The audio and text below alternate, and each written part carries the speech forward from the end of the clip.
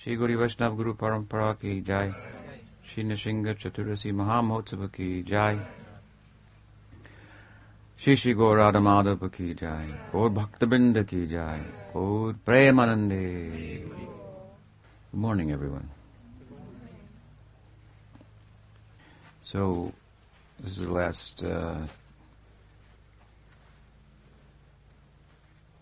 discussion that we'll participate in for the festival. It's been very nice so far. And I'll try to be a little briefer this morning. And in conjunction with the discussion, I'm going to extend initiation, the Harinam, the blessing to chant the holy name under good guidance, and also extend the mantra diksha to some students who've already received a blessing to chant. And so I want to talk about that. And I'm sure it'll carry us to some extent into the further discussion of the auspicious event for which we have gathered. Prahlada was initiated too. That was a very special event. It is mentioned in Bhakti Rasamrita Sindhu. There, Naradasya prasadena Prahlade subhavashana. This is an example of Naisargiki, or perfection by mercy, and mercy comes in two forms. Either the blessing of Krishna, which comes in three forms: by his words, by his personal presence, or just from within the heart. And so that's one type of blessing from Krishna. And then the other from the devotee of Krishna. This is called Naisargiki, or we sometimes call Kripasiddha. Perfection by grace. And then, of course, the standard, that is the exception to the rule. The standard is perfection by sadhana. Perfection here means bhava, which is further cultivated into prem. So, bhava by mercy, bhava by sadhana. Sadhana is the rule, and mercy or kripa is the exception. So, we hear sometimes devotees saying they're relying on kripasiddha. Don't do that. It's like trying to live your life based on the hope that you'll win the lottery. You could get old and remain quite poor with that in mind. So, still, it happens, and there are extraordinary examples of it, and therefore we know about that. And in discussing it, Rupa Goswami, Sri Rupa Goswami Prabhupada has given an example of Prahlada, actually. It's just coming to my mind now as we sit and talk. Notice the language also. That Naradasya prasadena, by the mercy of Narada, that Prahlade, in Prahlad, subhabhashana, auspicious impressions of bhakti. Impressions come from outside, and then they influence us in a particular way, and then they're cultivated within. Sometimes people ask, well, we hear it, of course, do I get the love of Krishna inside, or does it come from outside? So the seed of that, the point is, it comes from outside, through the bhakti sanskar. Vasana means sanskar. So Prahlad was in the womb. And Narada's, as I think I mentioned it the other day, he was speaking the Bhagavatam to Prahlad's mother, Narada was, but his intentions were that the impressions of bhakti that were in the heart of Narada that he was sharing through his discourse would go into the womb and bless Prahlad. So Guru is not just a teacher. Prahlad, in other words, was not understanding the teaching. He was giving discourse on the Bhagavatam, so many points being raised and so on and so forth. He just felt the impressions. Guru should be able to teach also. Therefore, Shabde Pare, Chanishnatam, he or she should be understand the theistic Shabde Pare, the theistic conclusions of the Shabda, of the revealed scripture, and Nishnatam should understand very well and be able to present them to clear the doubts and so forth.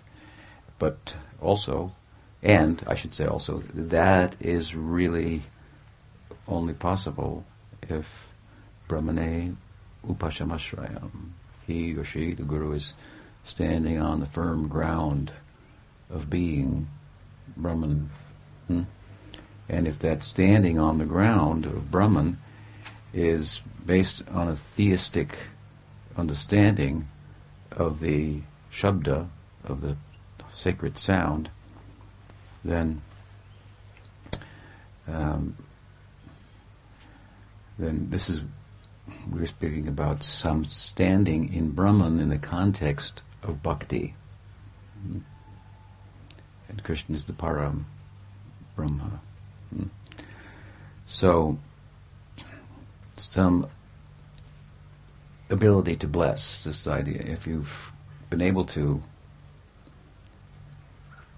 harness the human passions, this is mentioned at the onset of the Upadesh Amrita. Vachu Vegam, Manasa, Krodha Vegam, Jiva Vegam, Udarapasta Vegam, Etan Vegam, Yoga Sahita Dira. Sarvam Apimam Prativim Sasishat. Such a person can bless. So Narada was such a person. See the power of his blessing. It's not that Prahlad, as I say, was understanding the theory in the womb. He came out predisposed towards Dasya Bhakti, which is the bhava of Narada. Predisposed. So this is something we learned. It came up, I should say, in the course of our discussions, that the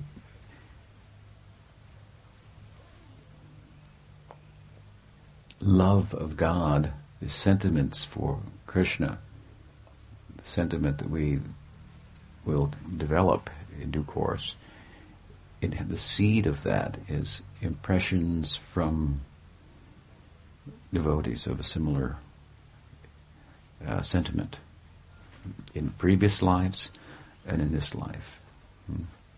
In order for the impressions, however, to reach the intensity of bhava,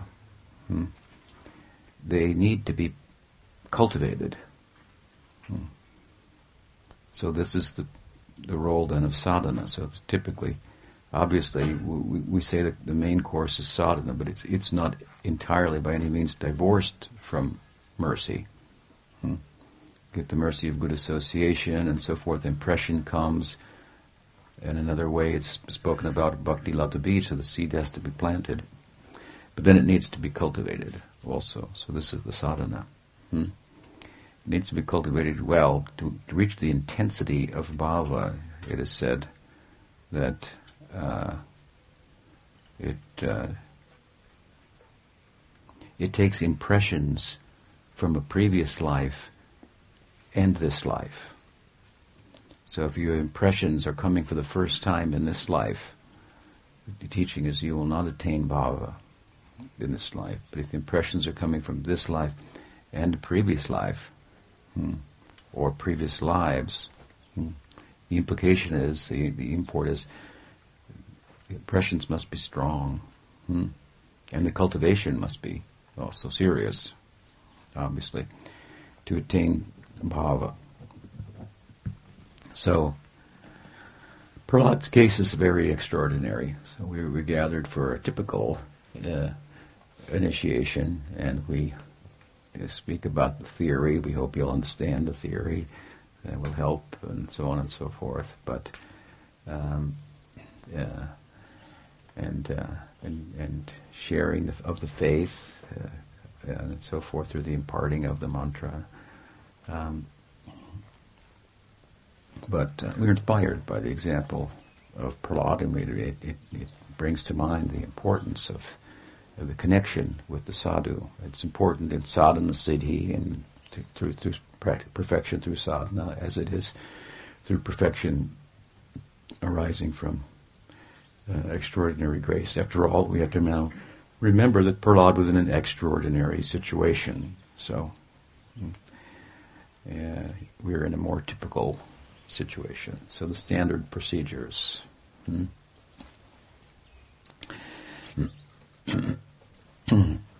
But both things are there. So we wonder sometimes, or as devotees wonder, where does it come from? Outside? Does it come from within? In a sense, it comes from both. It comes from outside, the impressions, and then inside you have to cultivate that. So this is the effort, if you will. Make the effort to take advantage of the opportunity. There's an example given in the Ramanuja Sampradaya where there are two branches that have come about. One is called the cat branch, the other called the monkey branch.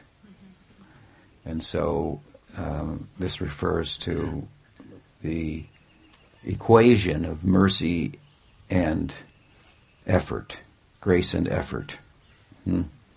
So in the cat sector, it's thought that we have nothing to do, simply Bhagavan gives his mercy, and then it's possible for us to be liberated. And the example is the cat who carries the kitten by the back of the neck. Another cat picks up the kitten between her teeth, moves them. They just do nothing. Something like that. And then the monkey school is different. The monkey school is that the mother monkey carries the baby monkey like this on the stomach, but the monkey baby has to hold on, and then from tree to tree, swinging like anything, she goes. So our system is similar to the monkey system. You have to have the monkey mother who has the capacity to swing from tree to tree and so forth, and then you have to hold on tight, something like that. So, as I often say, make effort to acquire grace, position yourself in such a way that sadhus will be naturally disposed towards you favorably. And so, with that said, we will speak a little bit about initiation, and we're going to speak a little bit about it from the system given in the Sanat Kumar Samhita. After all, the Kumaras were headlining the discussion yesterday, and they're important in this whole auspicious event of the appearance of Nrsimha and Prahlada. We should understand they are players in a drama.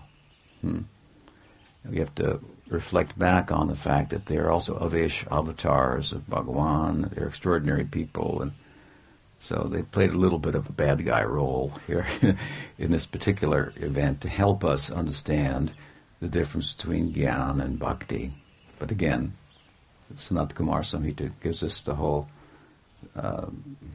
the method of initiation that was adopted by Bhakti Vinod, who wrote about it, Pancha Sanskar. Sanskar means those vasanas, impressions, and so forth. So he includes 5 of these impressions that are to be kind of physically, to be imparted to the disciple at the time of initiation: tapa, pundra, nam, mantra, and yajna. Well, Bhaktivinoda had drawn this from the Sanat Kumar Samhita, wherein the ideal, the highest ideal of Gaudiya Vaishnavism, the idea of handmaidenship to Radha, is found. And it's found in some detail there, in more detail than it's found in the Goswami's books, who were all manjaris but didn't write too much about themselves, or their own bhav directly. But of course, the knowers, thoughtful, able to draw that out and show this is what the way in which Mahaprabhu has made it possible for the devotees to come as close to tasting what he himself came to taste. So, there, we draw upon the grace of the Kumars in this bhakti context. We talked about them as jnanis, and they played this role and so forth in the drama to help us understand some very important points. Panchasamskar. So these are five pancha items. Tapa. Tapa means austerity, penance. It's you might think something that's typical of the jnanis. Their path is very austerity laden, if you will. As I mentioned, in Gyan Marg we advance by vairagya, by detachment. In bhakti we advance by what? Attachment. Right. That would be called sangha, right? As opposed to vairagya. Very good. So, vairagya unto itself is a little troublesome. Detachment. And sometimes you find these jnanis and tapasvis. It's a little different. The tapasvi is quite extreme, dressing in ashes and bathing up to the neck in the Ganges all night in the winter, and then in the daytime, in the summer, exposing themselves to the sun and surrounding themselves by fire to confront the extremes, the dualities of heat and cold, which are said to be only in the mind, and to try to grin and bear it and realize and take this. Well, this is what the Gita says. So hot and cold, it's no difference. I have to demonstrate that to myself. I have to validate those scriptural texts. So this is a very difficult path, if you will.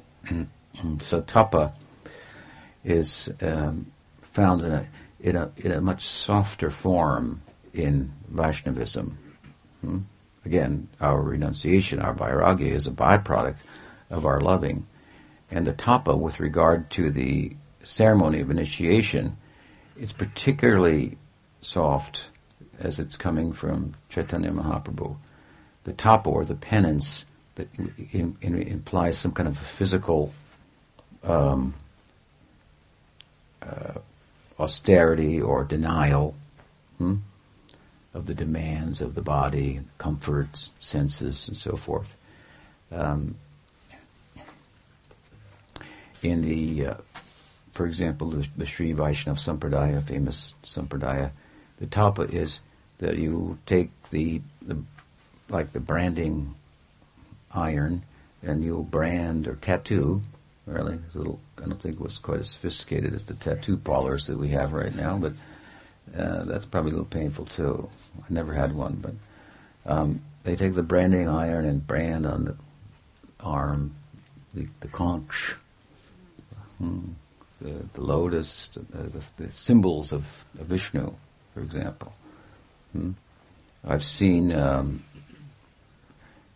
some Indian sadhus tattooed with the name of Ram all over their whole body. Ram. So they're saying, something very important to us, and it's a powerful statement. At the time of initiation, what the Mahaprabhu would say, you get a sadhaka deha. Your body now is not the body of a conditioned soul. It's the body of a practitioner, and it belongs to Guru and Vishnu. And so you've got your, identification card. When they ask you at the airport, identification, and Prabhupada, in this regard, put on his passport application, distinguishing bodily characteristics, Vishnu Tilak.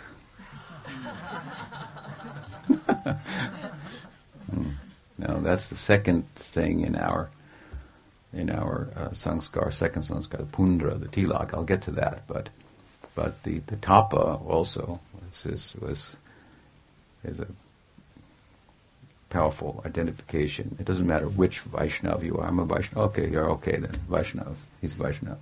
She's a Vaishnavi. Come on in. So they used to brand the students.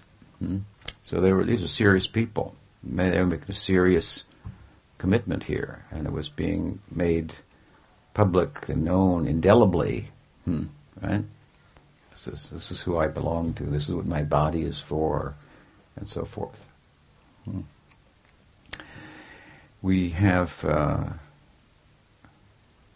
course, that's there's more. So that's not enough. The Kumaras were also tapasvis and gyanis, but they couldn't get into Vaikuntha, and there's a reason for that. That's because, well, I'll get to that. But in our school, the Chaitanya Sampradaya, then the tapa is, well, it's like our leader, Chaitanya Mahaprabhu. It's very soft. It's like our goal, prem. It's very, very soft. The prem of Braj, it makes for a very, very soft, very forgiving nature. It's the Ragmarg is the absence of the strictness, if you will, the rule-oriented bhakti of Vaikuntha. It's not that we don't have rules and it's lawless here, but the ideal there we find it is lawless love. They're gopis foregoing the Dharma and meeting with Krishna and so on and so forth. So very soft-hearted. It's characterized, the prem of Braj, by soft-heartedness. And so our Chaitanya Mahaprabhu, Gaur Krishna, he's very magnanimous, very soft. So the tapa is what? That we mark with tilak, or the clay from the holy dham, or with sandalwood paste. We mark the body with the name of Krishna or the symbols of Bhagwan in some way. This is a very gentle form. Unfortunately, you can wash it off. But if the impression, the sanskar, is strong enough in terms of the power behind it and your willingness to sankalpa, to make a wish, I want to be a Vaishnavi, then it will stay with you. It's a two-way street here to some extent. Prahlad's was kind of a one-way street. Nara just did it. But again, that's the exception. So tapa. So we will mark the bodies of all the initiates. And some of you have already had this done because you received a Harinam initiation. So we won't be doing it again this time. But for this first initiation, we'll do. So tapa. And then comes pundra. I mentioned that the Kumaras had tapa. I mean, they were tapasvis. They were naked. That could get a little cold. But we note that by the tapa alone, they couldn't get into Vaikuntha. Now, why they couldn't get into Vaikuntha? Why they were stopped at the gate? It's because they weren't wearing any tilak. That's very simple. So pundra, this is the next thing. And so that can be even more readily identified as a devotee. We also, of course, ornament the devotees with the kunti mala, the tulsi neck beads, and so forth. But the punda refers to the Vishnu tilak. And in the Gaudiya Sampradaya, there are different paribars. There are Bhaktivinoda paribar, Shamananda paribar, Narottam paribar, and so forth. All the families or communities coming from different saints, sadhus, in the line who were prominent enough to have the lineage named after them. Shamananda paribar, Narottam paribar, Bhaktivinoda paribar, so forth. They all have different tilaks, all slightly different tilak. So you could see it and this is Shamananda paribar, this is Narottam paribar, Bhaktivinoda paribar. And similarly other Vaishnava Sampradaya. There's Nimarkis, so on and so forth, Ballavas. So it's a very nice idea. So we give the tilak, pundra, tapa, pundra, nama. Nama is the next thing. And nam here means to two things. It means for the first initiates to impart the name and to give a name, das, dasi, to the student. And we impart the nam in the form of the nam mantra that recommended by Mahaprabhu. Hare Krishna, Krishna Krishna, Hare Hare, Hare Rama, Ram Ram, Hare Hare. In the case of the parting of the Diksha, mantra means the Diksha mantra, the 18-syllable mantra that is the mother of all Gopal Krishna mantras. They're the 10-syllable 1, 12, so forth, derived from that. This is the main one. And then there's some other also mantras. We give the Gopal mantra or the Krishna mantra, 18-syllable mantra, and the Kam Gayatri, and the Gaur mantra and the Gaur Gayatri, the Guru mantra and the Guru Gayatri. And we give the Brahma Gayatri also in our paribar.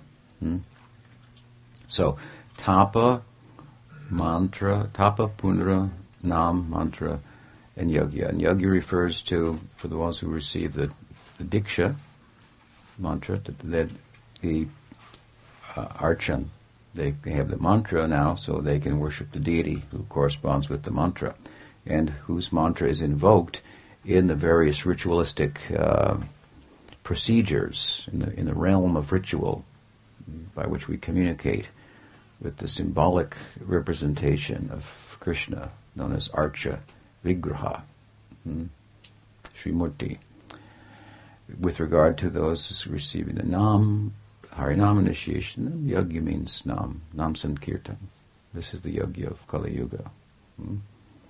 Yagnai Sankirtana Preya Yadantihi Sumedasa. So this is the system actually given in Sanat Kumar Samhita. And Bhaktivinoda followed this, wrote about it himself as well. So we'll proceed with that, and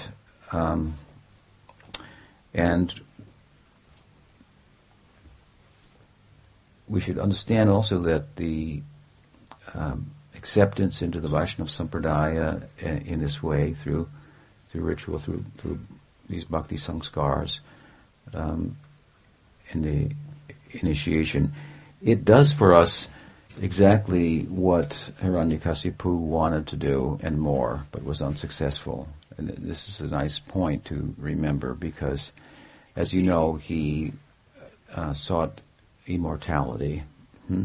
He had approached Brahma. Hiranyakasipu, of course, this is one of the gatekeepers. I don't know which one it is, Jai or Vijay, but he had performed tapa. Okay, so he had performed great austerities. It's very interesting to think about, because in effect he didn't believe in Vishnu. At least he didn't believe in Vishnu in the way the devotees believe in Vishnu. He knew there was a Vishnu, but so what? He thought he was someone who could be conquered, who could be overcome, who may have set up some system, but you could beat the system and so forth. So devotees, they don't think like that. So he basically wanted to kill Vishnu. He actually was very upset because his brother had been killed by Vishnu, Hiranyaksha. So these are the first births of the gatekeepers, Jai and Vijay, in the world, as Hiranyaksha and Hiranyakasipu. Hiranyaksha was killed by Braha, the boar incarnation, and Hiranyakasipu wanted to avenge the death of his brother, and so he gathered some associates and so forth and reasoned about it, and he said, these devotees are all so making so much about this Vishnu, and he's just a pig. That's what he said. He's just a pig. Why should we take him seriously?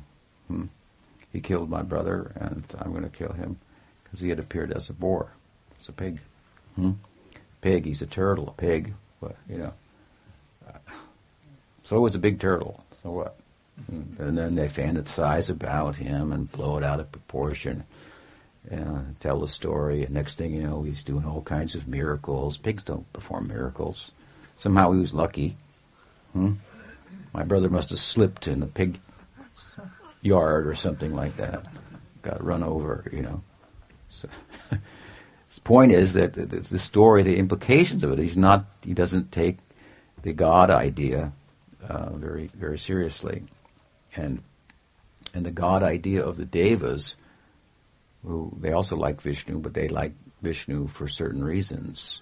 They are sakama devotees, so they have desires, material desires, and they know, well, if Vishnu is pleased, then my desires will be fulfilled, and so forth. So this kind of magical thinking was something that the Hiranyakasipu kind of saw through as being rather superficial, and he questioned it. So he thought that he could achieve or acquire more on his own effort. Didn't require any bowing down to somebody. He just thought that this Vishnu is like the Wizard of Oz. Just pull the curtain, and just some old guy in there, making sounds and so forth. So this is what was his thinking. This is the common thinking today amongst many people in the world, that religion is just some superstitious idea, and they've taken historical characters in some instances and then just fabricated miracles and so forth and so on, and some magical thinking. They're hoping they're going to get this or that, or earthquake happened because God is unhappy, and all these kind of things. And there's a lot of truth to what they think. There is a whole lot of superstition that surrounds religion and blind faith. Sridhar Maharaj was quick to point out that if there's blind faith, of course, there must be a kind of seeing faith. We talked a little bit about that last night, how the Bhagavad Gita asks us to believe, but only after opening our eyes to something that was right before us that we couldn't see without its help. And seeing that was very profound, so it changed our whole perspective on the world. What am I? And then in the context of that, Krishna introduces himself as who he is. And there we have to believe that, but it's believable, because it's unbelievable what vision he gave me, what new angle of vision he gave me, and how my prospect in life has just become so bright. And now I'm on the path of survival of the kindest. Something like that. By kindness we will survive. And I was just on the other end of the spectrum. By conquering over. Jivo jivasya jivanam. One living being is food for another. Watching your back all the time. Hunters and hunted. Suddenly a whole new perspective. And that growing and acquisition in a meaning and substantial and enduring sense comes from giving, a trans-rational idea, because as I've said at other times, if you If you have 10 and you give away 5, the math says you have less. The logic says you have less. But our experience is that when we give, we get more. We become more. It's not something we can hold up and show. I got this, but people can see it in our eyes, in our actions. We're bigger people. We didn't grow any bigger, but we're bigger, qualitatively bigger. So, having entered into that perspective that I'm an Atma, not a body, and so forth, and then the Gita concludes with after a whole discussion of different types of yoga, means by which the self will be revealed. It ultimately rests in the 6th chapter with the yoga of bhakti. And then Bhagawan, the object of bhakti, is introduced, and we have to believe in him, but we have good reason to believe in him now, suddenly. So there is a lot of blind faith, and there are books that are held sacred by some that really just ask us kind of to believe. And we're fortunate to have a book, our book, that asks us to believe, but gives us really good reason to do so.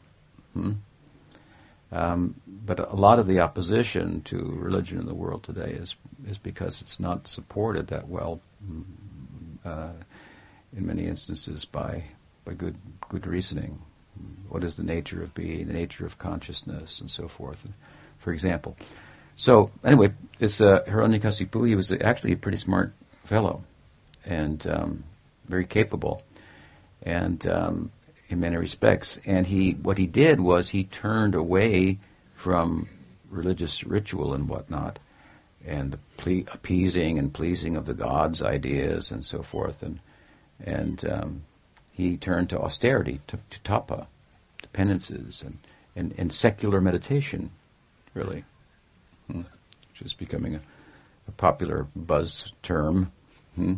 We don't need religion, all this religious superstitious baggage, and these ideas. These people meditate, from times gone by, and they say they experienced that they are eternal. Obviously, they didn't know what they were talking about. They didn't realize that just certain, what do you call them, neurons were firing in a certain way, and it was pretty cool, the experience and so forth, and it felt like you were eternal, but obviously that's just, they're less than rational, scientifically observable imagination as to what it is that they're experiencing. It might be a kind of a cool thing that if you meditate, because if you meditate you can become peaceful, you could tap into, zones of your mind and consciousness that you didn't know, and then who knows what you could get, what you could have, and so forth. And so there's some people who think like this, as well, we give a little credence to meditation. Of course, it's not what people think it is. It's not like there's actually something in there called you, that's different from the body that lives on beyond the demise of the biological organism. It's not like that. These are just fairy tales and so forth. So in fact, we can do meditation and we can do other things, and probably, for all intents and purposes, we can make ourselves immortal. We got a better way, actually, to make ourselves immortal than imagining ourselves to be so by meditation. Meditation might be good. It might make us a little more peaceful and so forth. And maybe we can bring out aspects of the brain that we didn't have before, and then we can figure out the practical ways to attain immortality. They're working on it. It's said to be a rich person's possibility. So there's quite a bit of money, I've been told, being channeled into the prospect of immortality, mechanical, biological immortality, which would really make a huge rift between the 1% and the 99%. The 99% would definitely kill the 1%. So, I don't know if they'll get immortality. So, yeah, it's a good example because they probably can increase the aging and so on and so forth, but what problems will come with that? It's just, again, you press down here, it comes up over there and so forth. So this is a Hiranyakasipu perspective, that we will attain immortality in the laboratory. Like I said before, I mean, you want to do away with God. We dispense with God, but you clearly can't dispense with God. If God is the controller of nature, so, we say there's no controller of nature, but then we become the controllers of nature. We change the nature of nature, and there we are. You just can't get around it. So, who's a better God, Krishna or whomever in the laboratory? Krishna is. So you can see, as I'm talking about it, it's a very contemporary story, actually. Very pertinent to contemporary society. Hiranyakasipu was the fellow his name means enjoyment, really. Hiranyakasipu, gold bed, gold and soft bed, something like that. So money and a soft bed. That's what makes it something like that. So that was his name, and that was what he was pursuing. And he went so far as to pursue it through tapa, through austerities, and he said that he stood on one leg for a long time. And but his goal, although his actions were in the direction of renunciation. After all, he stood on one leg and fasted and so forth. His goal was just the opposite, was acquisition. So these are the two sides, as I said before, of the coin of material life, bhoga and tyag. Bhoga means to acquire, to try to be involved in acquisition with the thought that I'll become more by acquiring. And the other side of the same coin is renunciation, so tyag. I go to acquire it, and then I give it up. Then I go back to it, and I give it up. Bhoga and tyag, and just keeps moving back and forth. And you never go anywhere. You just go from one side to the other. You take the burden that you have, you're carrying on one shoulder, and you put it on the other shoulder. Oh, that feels good for a while. And then you have to move it to your head. Oh, that feels good for a while. Then back to the other shoulder, something like that. So just to shift the burden around, but never have it lifted altogether. This is our attempt in material life, and so we make an attempt towards bhog. It results in tyag. In other words, I try to acquire, and I chase around to get a relationship. I finally catch her or him, and then you, after a while, you think, how can I get out of this gracefully? Oh my God. So then we were on the tyag side. So we went for bhoga, then for tyag, and then after tyag for a while, I said, try that again. There must be somebody out there. So second time, third time, fourth time. It's very popular down in Alachua. But it's not what Prabhupada taught. So, bhoga and tyag, that is not bhakti. No. It's a different coin altogether. It's not a penny, it's a whole silver dollar, golden coin. It's dedication. Dedication gives meaning to bhoga and tyag. It gives them their place. They have a place in the context of dedication or bhakti. Because we're here, we're gathering to celebrate eligibility for bhakti, the required faith we find in the students. They want to embrace the mantra and go forward and so forth. Rupa Goswami has said about that the qualification for bhakti is shraddha, but also there's a disposition that goes with that. Shraddha means faith in revelation and so forth, and a descending way of knowing. But there's something else, he said. Also, you have to be a little bit not too disposed towards bhoga or acquisition, material enjoyment, and not too disposed towards renunciation. In other words, neither one of them seem to work in one's mind. They're problematic. Just in between. If you're too much on one side or the other, then your faith will take you to the karma marg, the path of acquisition, or to the path of renunciation, gyan, tapas, and so forth. So eligibility for bhakti requires just not disposed too much, opposed towards one or the other too much. A little room for one and the other. Because why? Both of these are found in bhakti. So in bhakti there is some renunciation. We give up the things that aren't favorable for bhakti. And in bhakti there is some acquisition. We embrace the things that are favorable for bhakti. So these, you see, the bhoga and tyag, they find a healthy, they take on a healthy role in relation to bhakti. They're like the maidservants to the bride of bhakti. They're there at the wedding and they participate and so on. So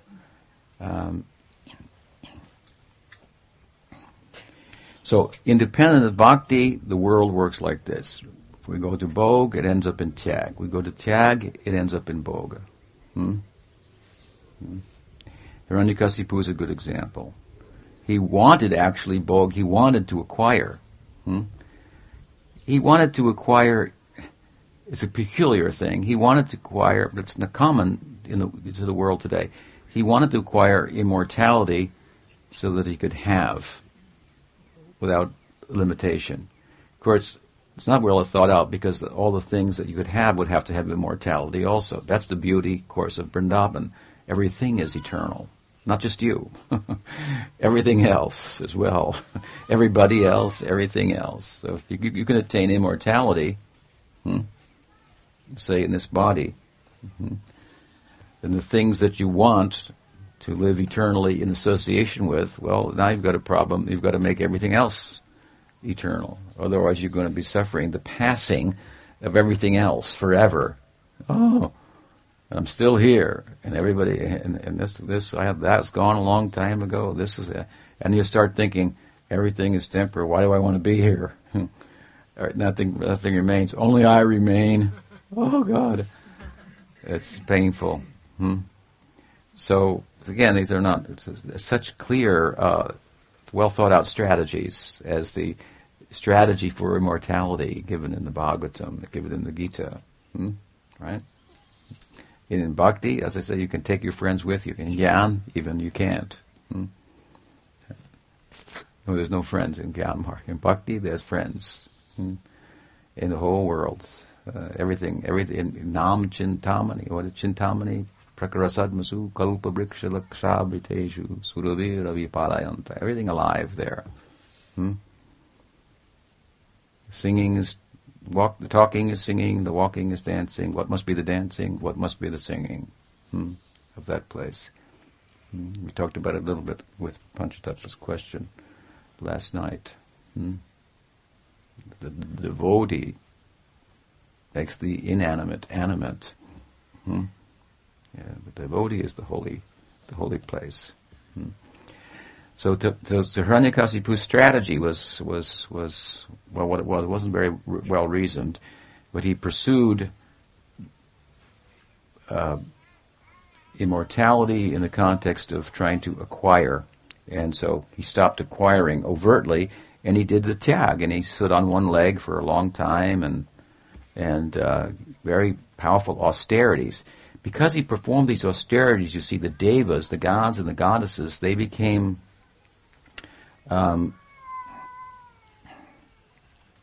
powerless in relation to him, because the power of the devas and the power of the sense objects is only derives from our attachment to them. sense objects have a power over us if we have attachment for them. If we lend ourselves to them and identify with them, then they have a power over us. If we don't, they have no power. So the devas have power. They are made out of nature, if you will. Right? They are manifestations of nature. They're not spiritual. The gods and goddesses, the sun gods, the ocean gods, and so forth. They're made out of oceans and suns and so forth. And so, the point is that they have power over those who have desires. Those who have desires, the gods have powers over, but or who want things. So Hiranyakasipu, he wanted things, but he didn't want them. He didn't overtly want them. He gave up things. He gave up things to get things, and this was a curious path that he took. So he took a kind of secular meditation and austerities and so forth. And the gods, well, if this guy doesn't want anything, we're powerless in relation to him. And so they all were very much troubled. They approached Brahma, of course, and then one thing led to another, and Brahma had to give him a benediction by his power of austerity. Brahma gave him the benediction that he wouldn't die at night or in the land or the day or the sea and so on and so forth. And as I said, he thought he beat the system. He tried to cover all of his bases and so forth. And his objective was to eternally enjoy material comforts and so forth, which even the devas don't do. Although their lives are long and would appear as such from our point of view, might as well be forever. If you were told today you're going to live for 10 billion years, you think, well, I got a little time to, take it easy for a couple of weeks here. Yeah. See. So these are all the miscalculations of materialism in one form or another. And Hiranyakasipu serves as a nice example. See how the gatekeepers are so kind to teach us by their example how not to be in the context of offering virarasa to Narayan. So the point anyway is that everything, really, the immortality, let's say, that Hiranyakasipu wanted, and all the effort he put into to get it, and the disturbance of the whole universal order, as thought, that came about as a result of his pursuits, all of which ended in complete failure. All of that and much, much, much more was accomplished by Prahlada, by doing what we're doing. Influenced by Narada, as he was, with bhakti sanskar, then he took to practicing bhakti, to hearing and chanting. His father wanted to live forever. He thought he had beat the system. And with every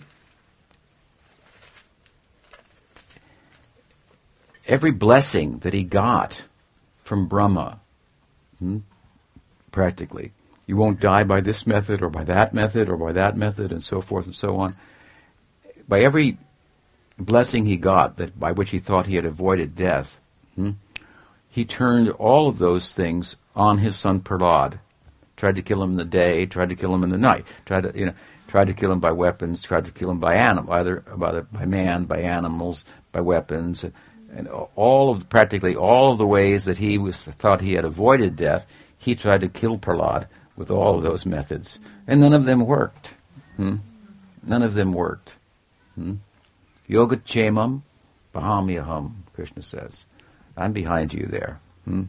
If he's behind you, then you have no problem. So he says, I carry what my devotee has. It lacks what they lack. I preserve what they have. And Prahlada's devotion was like from his birth. It's very extraordinary, as we know. So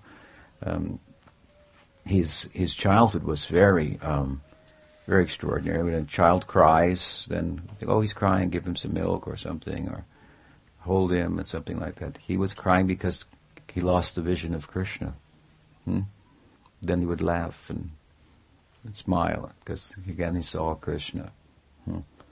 And he was experiencing union and separation, and the people didn't understand what, he just looked like an ordinary child. Very special to us also because he's born outside of the Varnashram. He's a Daitya, like us. In the Gita, Krishna says, amongst Daityas, I am Prahlad. Amongst the casteless, outcasts, and so forth. It means also that the bhakti that we practice, it transcends the Varnashram. It's above that. We have no concerns for the constraints of Varnashram. They don't have any bearing on bhakti. It's a different path altogether. We honor some elements of it, hygiene and sattvic sensibilities and so forth, especially with regard to deity worship and so on. And Prahlad is a good example, right? He was outside of the Varnashram. After the story of Hiranyakasipu and all the 10 chapters, Prahlad speaks about Varnashram, and he puts it in perspective. He also gives a Vaishnava form of Varnashram, and he says, but this is some mixed form of bhakti. Better to do pure bhakti, and this is what Rupa Goswami is teaching: Uttam bhakti, Gyan karmadi anavritam, not covered by Varnashram karma or by Gyan sensibilities. That, if this violates Varnashram and I do that, then my standing in bhakti will be in question. No, don't think like that. That means that your bhakti is covered by concerns for karma. Gyan karmadi anavritam. This is Rupa Goswami's bhakti. So, everything that Hiranyakasipu wanted, and much, much more, of course, Prahlada got just by what we're doing. This is the teaching, by hearing and chanting. He got immortality, and he got prem, much more. Really, the Kumaras had immortality, but again, they weren't wearing tilak. They couldn't get in to Vaikuntha. They weren't devotees. Gradually, of course, from that time on, they became devotees, Shanta Bhaktas, and so forth. And we honor them. But we owe a great tribute to the example of Prahlad, and wholeheartedly we should embrace this. What this all is about, really, this is all about opportunity for bhakti samskar, to get some impressions on our chitta about bhakti that will accumulate in time and just become the driving force in our life. Prahlad was born like this, the driving force. This chitta was full of impressions of bhakti from Nard, and so it said that he moved around the desire to please Krishna, just like someone moves under a particular astrological influence. Govinda Maharaj, the successor of Sridhar Maharaj, was a very expert astrologer, and he said, the only problem with astrology is that there's one planet that's not included in the chart, and that is Golok. And Golok Keru Premodhan Harinam Sankirtan. This is the planet that comes into your life when we get initiated into the chanting of the holy name. Narottam Thakur says, Golok Keru Premodhan, the wealth of prem, the wealth of Golok, that is its prem. This is its prem. After all, it's been described, Nam Chintamani, or I should say, what is it? I just quoted it earlier. That land there is Chintamani, right? The sand, the grains of sand. Chintamani is the philosopher's stone. It's so that you touch this stone to gold, to metal, to iron, and it turns it into gold. Something like that. Wish fulfilling stone. The land is made of such. The trees, kalpa vriksha, you can make a wish and a tree will produce that kind of fruit. Any kind of thing, anything you want. Kamadhenu, the cows from the udders. You can milk out whatever you want. This sounds like a great place to go. But the thoughtful person will think, but the people there, they don't want anything. Ami kichu China. Ami kichu China. They don't want anything. I don't want anything. You mean you have a cow, and out of her udder you could milk out whatever you wanted, and you don't want anything? What are you about? And they're all about Krishna, Nam. This one thing. I wrote a poem about it, but I see it not here. You have a copy of Aesthetic Vedanta somewhere? Is Sanatan here? No. I heard you didn't want to sell them. I don't. So I wanted to read something from there. So see if you can find it. Here, Mana will go. I have it. Okay, here it is. And he's got his desk with him. That's real. I put my eyes on my head first. Tell me what there's a bee that's been listening very, very yeah, to everything you're saying. Okay, Hare Krishna. But you put your hand down close to him recently, I don't know. Right. So they could have whatever they wanted, is the point. It's Chintamani Dham. But a thoughtful person, see, they don't want anything. They don't want anything, neither is immortality a concern for them. Mahaprabhu said it like this: Mama janmani janmanishvare bhavatad bhaktir hoita kitui. Na dhanam, na janam, na sundarim kavitam ba jagarisha kamaye. I don't want anything. And Mama janmani janmanishvara, being free from birth and death is of no consequence to me, he says. And things and immortality, this is karma marg, right?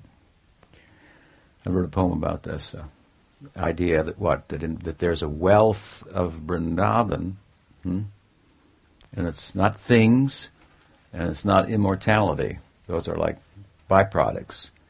I've explained it like this at other times.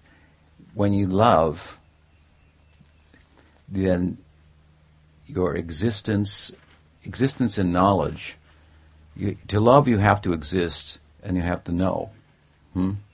Some knowing is there, so you have to be cognizant.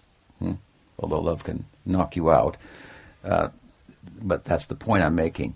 When you love, then being and knowing are part of that, but they're kind of inconsequential. Inconsequential? They don't have much consequence. In Gyan Marg, being is of a great consequence. In Yoga Marg, knowing is of great consequence. In Bhakti Marg, of Chaitanya Mahaprabhu especially, loving is of great consequence. And being and knowing are just kind of, they're there because they have to be, something like that. That's why Vrindavan is depicted as being so small. It's a small place. If you want to really be, then you really want to be, in a big house. And this is where I am, and my existence, my plane of being, my domain. It's depicted as very small, off in some corner of Golok even. When Krishna came to Rath Yatra, to Kurukshetra, I should say, for the solar eclipse, in his princely Leela, riding on elephants with Balaram and trumpeters and rishis reciting the Vedas and so on and so forth. They set up a Olympics, a city. They set up a city just for the whole affair. And Prince Krishna was there, and Vasudev. And meanwhile, invitation was sent out everywhere. So at some point, these covered wagons come in, pulled by oxen, and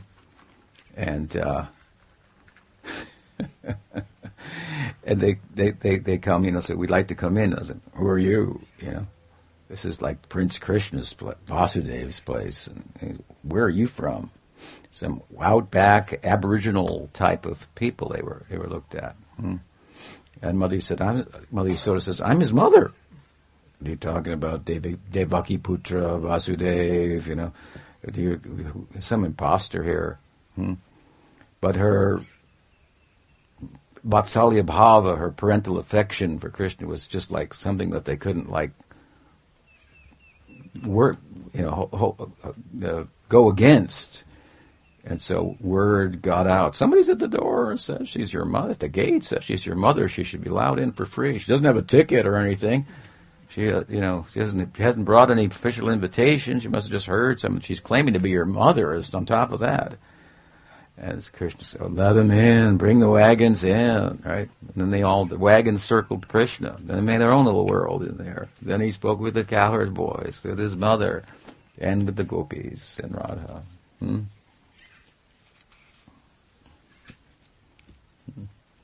So it's a small place.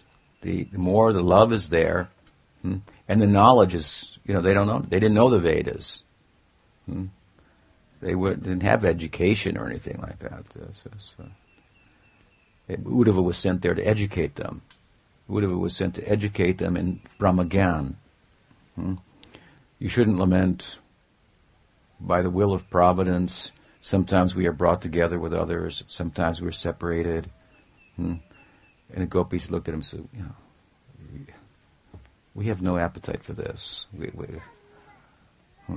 Krishna is providence. So how can you make him blameless?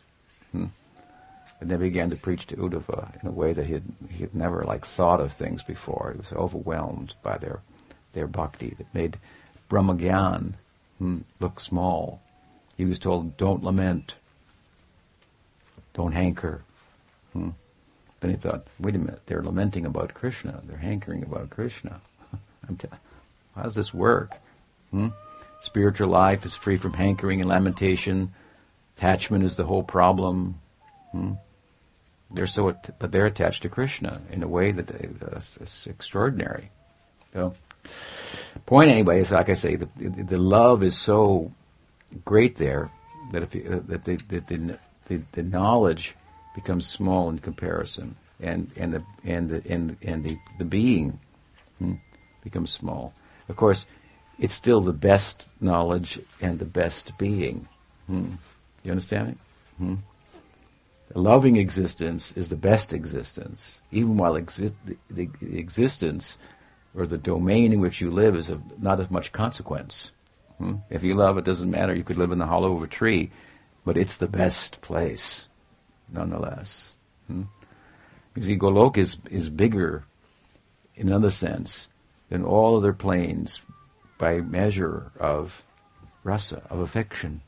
You go from the confines of time and space to the expansive Brahman, no beginning and no end. Big space, no beginning, no end, and nobody else. Well, it's big, but it's not that cool. I don't know. There's nobody here. So then what? So then you go to Vaikuntha. Then it starts to look like it's small again, confined by time and space. That's not the case. The Dham should not be thought of in terms of geographical limitations and so forth, miles, and those are rasa miles when they measure the circumference of the Dham and so forth. It's bigger, it looks smaller, but it's bigger because of affection there. From Brahman to Vaikuntha, there's a huge step in affection. And from Vaikuntha to the Mahavaikuntha, to Golok, then. And in Braj, the center of Golok, it becomes so small, it's an insignificant little place. Really. But that corresponds with the measure of the affection there.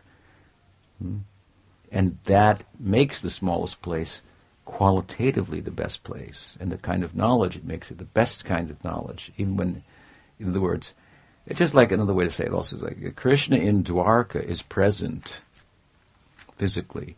He's absent in Vrindavan, but he's more present in Vrindavan in his absence than he is present in Dwarka in his presence. The love there is so for him is so great. So there's a wealth, anyway, to Vrindavan, and it's its love. Even though you could get anything you wanted there, it's depicted like that. The people who want things might think, I'll go there. There are cows you can milk and get whatever you want. There's magical stones there, and trees that you can get. I could get a computer from a tree. I mean, whatever I wanted, I should go there. But then someone is supposed to get attracted to the place, and then start to hear about the people there, and realize they don't want anything. What have they got? So anyway, here's the poem. In a land of touchstone, fully satisfied people crave one thing alone. Not fortune, nor freedom, no care for fame, but a taste of 2 syllables that make up his name. Animate and inanimate, all lost in his will. What is it that enables them to move? Be still. Love eternal, love divine, love of Krishna, so sublime, the truth that is beauty in a realm beyond time. Who knows that place at once knows all, yet at the same time knows not at all. For truth is beauty, but beauty calls, and calling beauty bewilders us all. This is Vrindavan, in my words. It's a bewildering place. Where the fact that Krishna's God, the knowledge that Krishna's God is lost for the sake of intimacy, and the wealth is that love. So, today we will proceed then and give the mantra diksha to those of you who gathered for this, and blessing for chanting the name. So let me first give the mantra to those. And the way I'll do that, I'll call you forward, and I'll give you the Gopal mantra in your ear. And then afterwards, you'll come and see me, and there's some other mantras I'll give you, and then I'll give you the mantra on paper also, so that you can learn it. Okay, so you come first. So you're chanting every day? Okay, good. And you're getting out of school this year? Next year.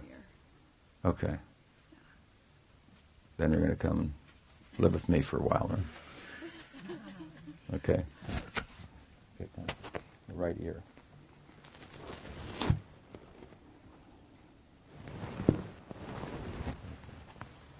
Very good. I think he wants to take initiation too.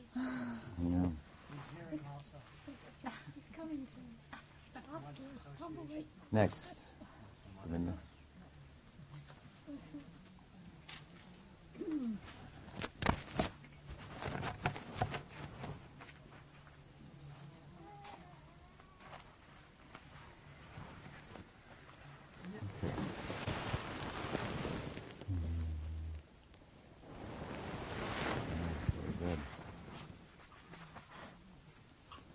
So you're going to travel with me for some time?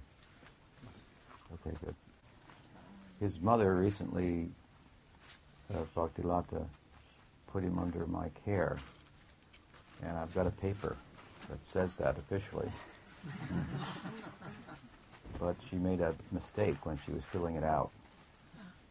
It's a big mistake, too, because it says on there that Swami Tripurari is the temporary guardian of my son, Govindanam.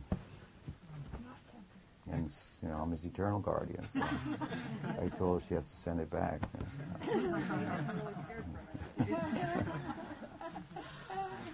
Okay, so come.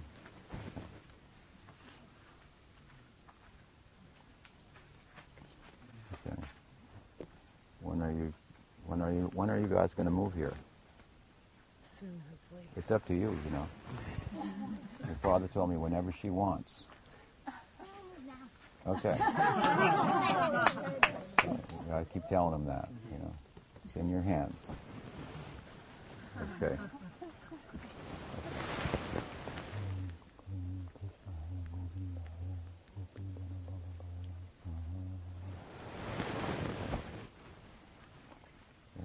The mantra I gave you, you chant every day, and and I'll give you some other mantras too. These mantras, each one will be chanted 10 times, 3 times a day. So, there's 7 mantras altogether. So, one mantra 10 times, next mantra 10 times. That's 70 mantras in the morning, 70 in the noon, midday, 70 in the evening at the sandhyam, at the crossing. So that as you move from one period of the day, from night, I should say, the 24 hours from night to day, the crossing. I meditate on what my life's about. And then the day crosses from morning to afternoon, again at the sandhyam. And I sit peacefully, meditate. Then, as day turns into evening, again I sit. So, in this way, you don't get too far. The point is from remembering what your day is about, and so on. This is a Trisandhyam. And as Vishwanath Chakravarti has said, what Bande Guru, what is it? Yasya prasadat bhagavat prasado, yasya prasada nagati kutupi. Trisandhyam Bande Guru Sri Charanadavindam. So you can fulfill this also idea.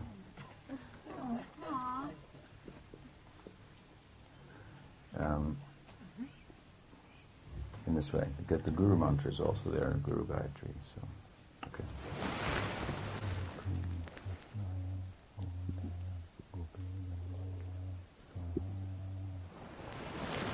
Again, all of you will come see Sanatan afterwards.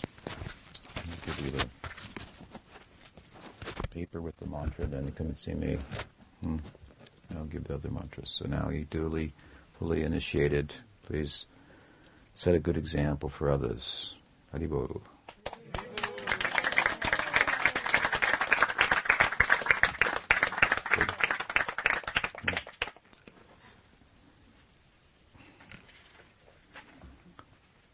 Okay.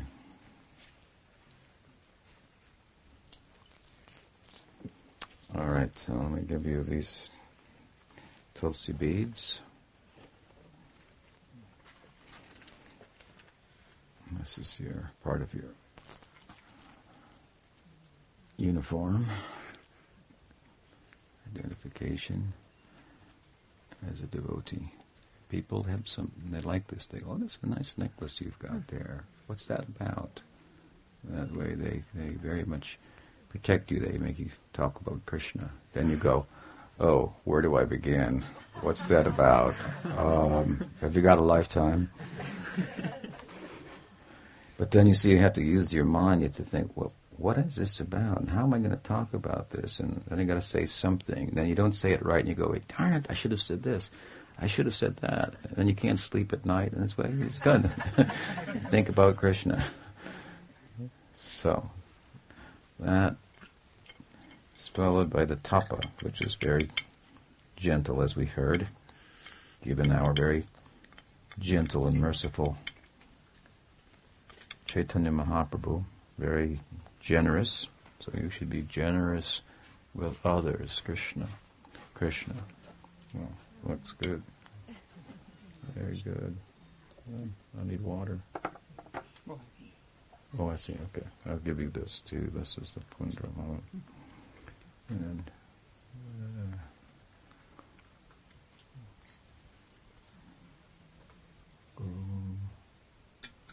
Keshavaya Namaha. Very good. And Nam, and so for you, I give you a name and the name, form the Maha Mantra, and I'll whisper that in your ear. Now, just you tell me how many rounds you chant every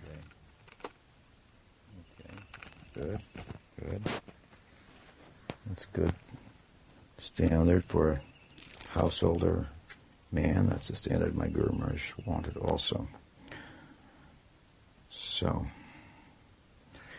I want to give you a name somewhat relevant to our discussion. And since here, first I'll give you the mantra. Hare Krishna Krishna Hare Hare Hare Rama Rama Rama Hare Hare.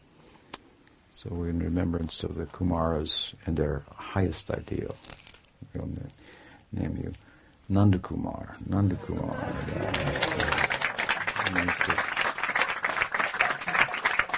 As the Kumar of Nanda Maharaj, that's the father of Krishna, and Nand is the verbal root for bliss. So Kumaras, they went from Gyan to Bhakti, was the idea, and the Bhakti of centered on Nanda Kumar. That's the full face of Bhakti that Chaitanya Mahaprabhu was giving to the world. Nanda Kumar Das Ki Jai.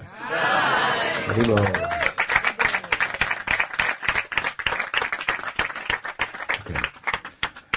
So, that concludes our function for the day and for the weekend. It's very nice to sit with all of you. And I'll be here for a couple more weeks, so you're welcome to stay on if you like. Some of you are staying on, so that's good for me. Otherwise, our project is developing here nicely. We'll be doing some road work and putting in new roads this week. And we're building a campground. So next time you come, there'll be a campground, bathhouse on the land and so forth. And gradually we will turn some of the campsites into cabins also. We're also building an interim temple.